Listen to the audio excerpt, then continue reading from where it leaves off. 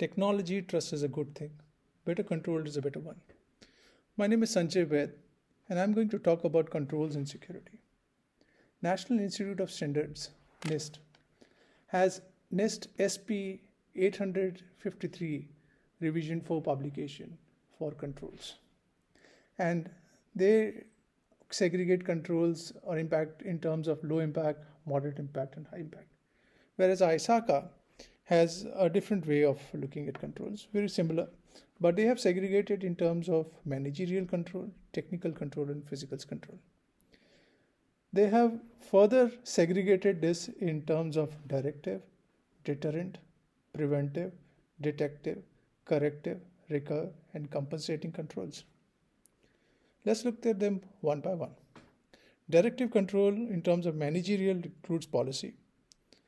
In terms of technical includes notification that this is a private computer system. Whereas from a physical control perspective, there is a sign which says no trespassing, which is a form of directive. Deterrent, on the other hand, from a managerial perspective, has disciplinary policy. From a technical perspective, has warning banners on login. Whereas from a physical perspective, it has signs such as beware of dogs.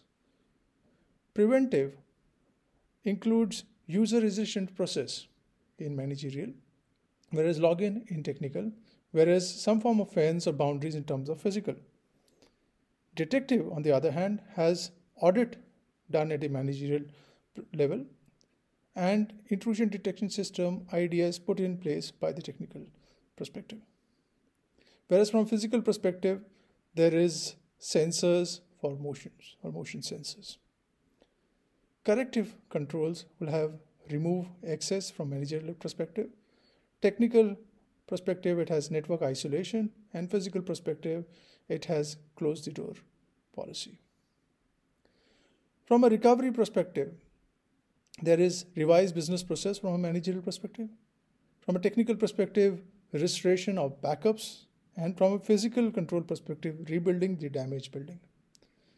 Whereas from a compensating perspective, separation of duty SOD is done from managerial side.